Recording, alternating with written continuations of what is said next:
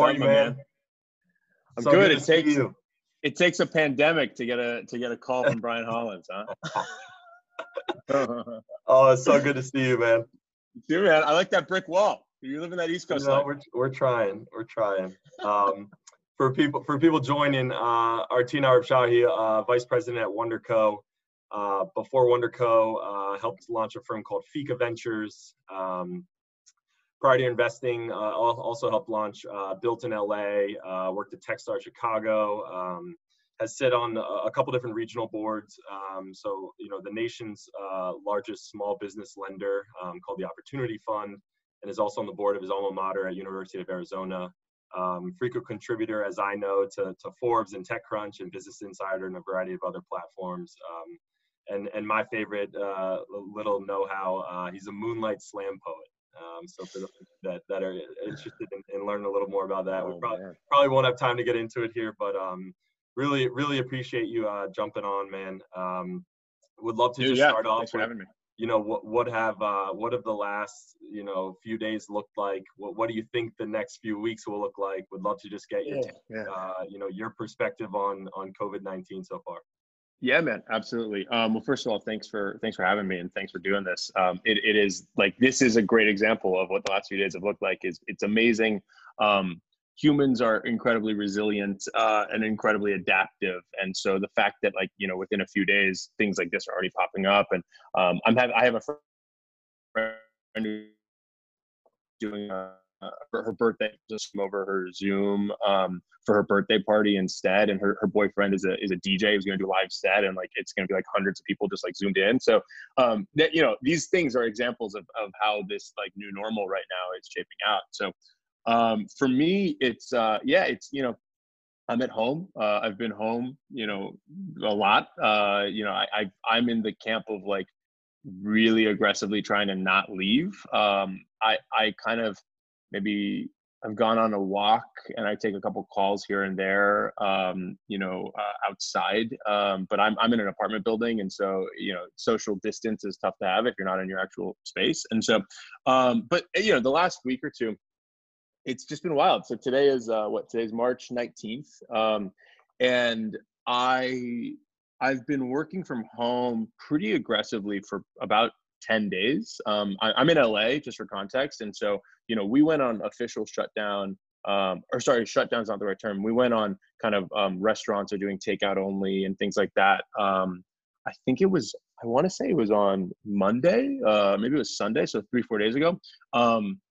But I actually so there's two things that have been interesting for me. One is my older brother lives in New York, and he actually spent January working in Italy, preparing on a cruise ship. Actually, he's an actor, and his show was preparing to launch something on this cruise ship. So long story short, my brother has been talking to me about this thing since the beginning of the year, and so I've been pretty like privy to everything going on for quite some time. And then the second thing that's been really interesting is that I actually had a cold about 2 weeks ago, a little more than 2 weeks ago. And it wasn't symptomatic of coronavirus, but I still was kind of just mindful of everything going on. And so I stayed home, and I had a fever for just like one day, but I stayed home for like 5 days. So long story short, I think everyone has been kind of work from home for about a week. And I'm kind of in this weird like 2.5 weeks now, because like I was actually sick. There was 1 or 2 days where it was normal. And then it was like, yo, we're all staying home. Like, this is the move. Stay home if you can stay home. And so I would be lying if I didn't say I was, stir crazy. I'm very much an extrovert. I love people. That's why I like the business that I'm in.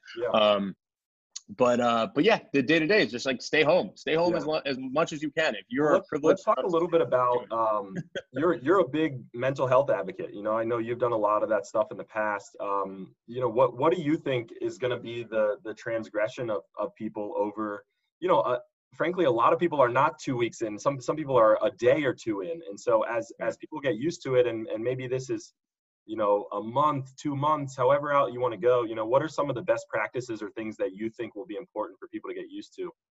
Yeah, no, it's a great question, man.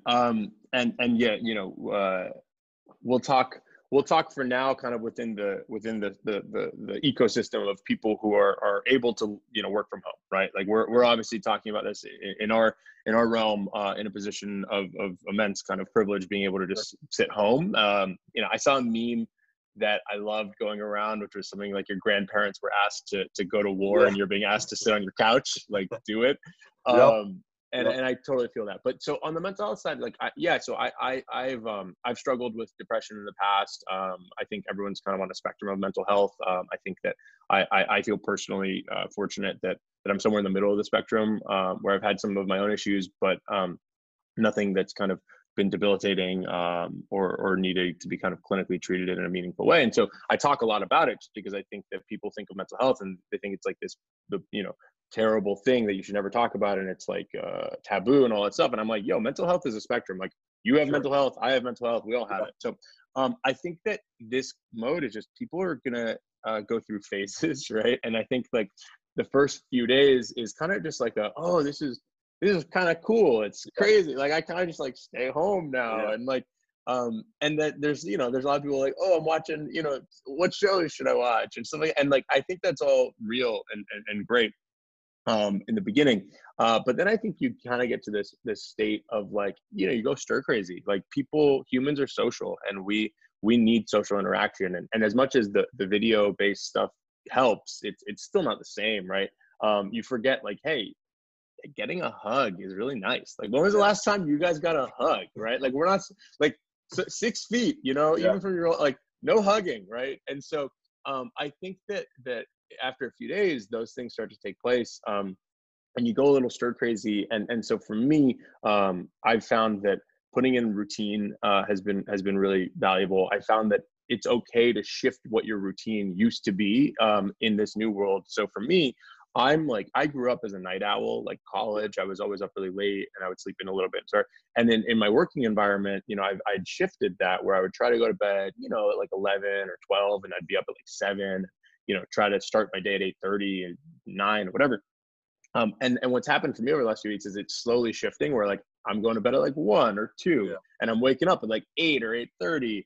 And like, it's because I can, right? Like there's no construct right now. And so within that world though, creating your own routine, I think getting up, getting dressed, like doing the things that you need to. Honestly, like I caught myself, you know, earlier this week, like I didn't brush my teeth until noon, because I like got up and I like, you know, I like went, made a cup of coffee, I hopped on some calls, I started doing stuff, and then by the next thing I knew, it was noon, and I was like, I haven't showered and brushed my teeth. So I think what will happen is, you know, there'll be naturally slip into a category of having a few days where you feel that way, and then a lot of people will kick back into like this gear of like, okay, I need to do something. And so for me, that's kind of the process I'm in right now is, okay, I want to, you know, do the at-home workouts, you know, whether it just be push-ups and sit-ups and crunches or whatever, or it's, you know, Peloton if you got one, or for me, it's just kind of like, you know, random YouTube videos. Peloton's doing 90 days free for their digital app, and I'm using that. I'm using ClassPass Live. Like, I'm using all these different things just to, like, you know, be a little bit active. You'll notice your step count is almost gone the moment you're at home. And then, you know, get up, shower, get dressed, brush your teeth. And then if you can, and I still feel question marks around this. So this isn't a suggestion, but I am still, you know, once every 2 or 3 days, I try to, you know, go outside and just go on like a little walk. It's been raining in LA, so it's been limiting, but as much as you can be socially distant, but still kind of get some sunlight or get outside, like, I think that's good for the mental health as well. So awesome. Yeah, sorry to ramble on this. Thanks for sharing that. It's an important topic. It's an important topic. Let's shift a little bit just to the venture world. You know, how does tech evolve? How does the world evolve? You know, what does the landscape look like in tech after this, and what are some of the things that you're sort of excited to maybe see shift? Yeah, there's probably 2 things that I've been thinking a lot about right now, and I'll share this as like with the caveat, as I'm sure hopefully everybody else is too, which is just like, who knows, right? Like, I think it's still in this stage of like, who knows, in a lot of ways. I think that there's some, you know, some rewarding, kind of promising results coming out of other parts of the world who suffered and experienced this sooner than we did, but also, you know, everyone's treating this differently. So it's really hard to know. And I wouldn't claim to be the expert here. But the two things that I've thought a lot about, first is that everyone's saying, okay, well, are people still investing, right? Are VCs still making investments? And the first thing that I would say around that is, I think what's interesting about this time is even if you ignore the economic environment altogether for just a quick imaginary hypothetical moment, we are asking, millions of people to shift their working behavior and to be working from home. I'm in a position where I don't have elderly parents to care for. I don't have children to care for right now in my life. And so with that in mind, my life is a seamless transition in a lot of ways, right? But if I'm a partner at a venture capital firm and I wasn't actively doing a deal right now or last week or 2 weeks ago, and then my kids are no longer able to go to school and my parents are elderly and maybe immunocompromised in some capacity, the next 2 weeks, 3 weeks, I'm not prioritizing, let me go source a deal. I'm prioritizing, let me manage my family and my life in the best way that I can. And I think that what we'll see in the short term is that. So I wouldn't say, regardless of the economy right now, I think the next 2-3 weeks, people are just like trying to adjust. That doesn't mean deals stop. Like I wired on 2 deals today, and I think deals are still happening. But I do think that just behavior changes, right? And I think people are willing to accept that, and people are understanding of that. People are switching calls to, hey, sorry, last minute, sorry, we got to handle a crisis, or hey, is it okay? It should totally always be okay, but like, hey, my kid is going to join us on this call, and things like that are going to start to happen, and I think that's normal. But then when you think about the macro kind of economic, conversation around this, the way I think about this is that we've been upswing in the economy, at least in the US, for quite a while. And with that in mind, like a lot of people have been anticipating a downturn, right? Like we've all been talking about, when does this go away, right? Like when does this, markets are cyclical and we are overdue for a part of the cycle. And I think that what's interesting is no one predicts black swan events, because that's why they're black swan events and why they're called such. But I think coronavirus and this pandemic right now is probably the black swan event that causes the market correction, right? And so that's one thought process around that. Second thought process around that is kind of just the impact on economies when you actually have to do shutdowns, right? Nearly 50% of the U.S. GDP comes from small businesses. Most of those small businesses are going to be the ones hit the hardest by actual physical world shutdowns, because their goods and services generally can't be delivered virtually. And so when you think about it, in the world of 50% of the U.S. economy shuts down for whether it be 2 weeks, which is what people are talking about now, or 2-3 months, or the worst case, some people say 18 months of kind of recurring kind of shutdowns and opens and shutdowns and opens. That's a macroeconomic conversation that like we've never dealt with. And so the way I'm thinking about it a lot is just like this balance of, pandemic investing versus like recession investing, right? And you think about pandemic investing, and it's kind of like, okay, well, what's happening in the next month, right? And that's, the distractions, all that stuff. And then you think about pandemic investing, and it means, well, okay, if this doesn't get under control and this is the new normal for 12 months or 18 months, what does investments look like over that course of time? And I think it includes kind of, a bit of a normalization with like some constriction, but people get used to this new format. But then on the other side, you think about recession investing. And I think that recession investing is something that people know how to do, right? Like obviously a lot of people, if you have dry powder, if you have cash, if you're able to invest in bad times, historically that has proven to be successful. And I think most rational thinkers are aware of that. I think the big question mark for me is just, we don't know how bad of recession investing this will be, right? Because it's unprecedented, right? And so there's so many question marks. Like I talked to a lot of people who were like, hey, this is not the same feeling as 08 and 09. This is not the same feeling as 01, right? And with that in mind, I think there will be trepidation. But all this said, like I think the day-to-day things of, hey, will venture capital deals still get done? Yes, like all those things are adaptable. But the reality of it is I do think people will start to think differently about how they invest and what they're investing in. So that's my take. Pandemic versus recession investing. It's super insightful. TM. I love it. I love it. Let me just ask one other thing. Yeah, go ahead. No. Feel free to ask the question if you want. Go ahead. I was going to say one other thing that I didn't touch on that I do think is really important and interesting is just like new business creation in this time, right? And again, I think we're too early to say, you know, once we have a better sense of what the longevity of this experience is going to be, I think we'll be able to actually pontificate a little bit more articulately about this. But in the short term, you know, just thinking out loud of like, okay, remote work, right? Virtual Zoom, like there's a reason Zoom is you know, skyrocketing right now in the market, right? But when you think about it, Silicon Valley has been a proponent of future of work, remote work pretty aggressively, you know, in the last couple of years. And a lot of people have been investing in those types of tools and things like that. But the rest of the world was not, and when I say the rest of the world, I mean the rest of the economy, right? The other industries. They weren't pushing for this as aggressively. So the way I think about this right now is education, like higher education. Yeah. Universities were not going to work remote, at least for another decade, right? Maybe 2 decades, right? Because they're just, that's not how they're set up.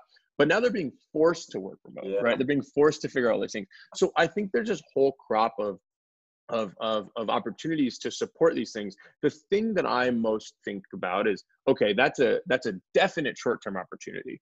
Is that a long-term opportunity of like 2 years from now? What does the University of Arizona look like versus today, right? And how do they operate? And I think that my kind of personal summation of that right now is, I think in the past, if you assume, you know, maybe 10 or 20% of the economy was like work from home or remote friendly. And right now, this push with everything going on maybe pushes us to 50 or 60%, you know, having to be, you know, setting aside all the things that require in-person physical labor and et cetera. I think what will happen is we'll push to that limit for a bit during this pandemic. And then afterwards, we'll ricochet back. But we'll ricochet back further, right? So maybe we'll end up at 25%, 30% of the economy, right? So that's my big kind of like, if I was trying to be a smart venture capitalist right now, area that I think is a reality, is this will catalyze some of what was already inevitably going to happen, but in a way that nobody had anticipated. Really interesting.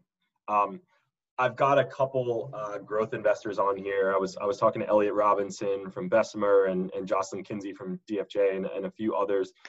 You're a much earlier investor. And so let's just talk about, you know, from a seed, Series A kind of guy's perspective, how do you maintain relationships with founders right now? How do you continue to, you know, flip over rocks, kiss frogs, whatever you want to call it, still sort of actively source and look for things in an environment where you can't leave your house?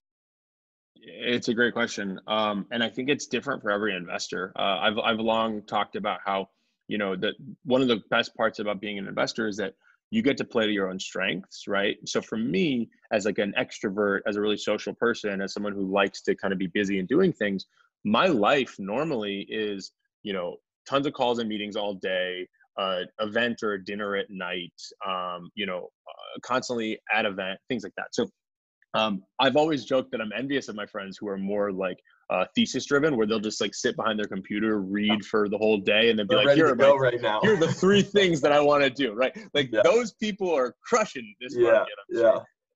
So, but for me, I think 2 things. First is that truthfully, I don't think I've had enough time yet to be fully strategic about, okay, how do I adjust my sourcing mechanisms? Because I think the priority was, you know,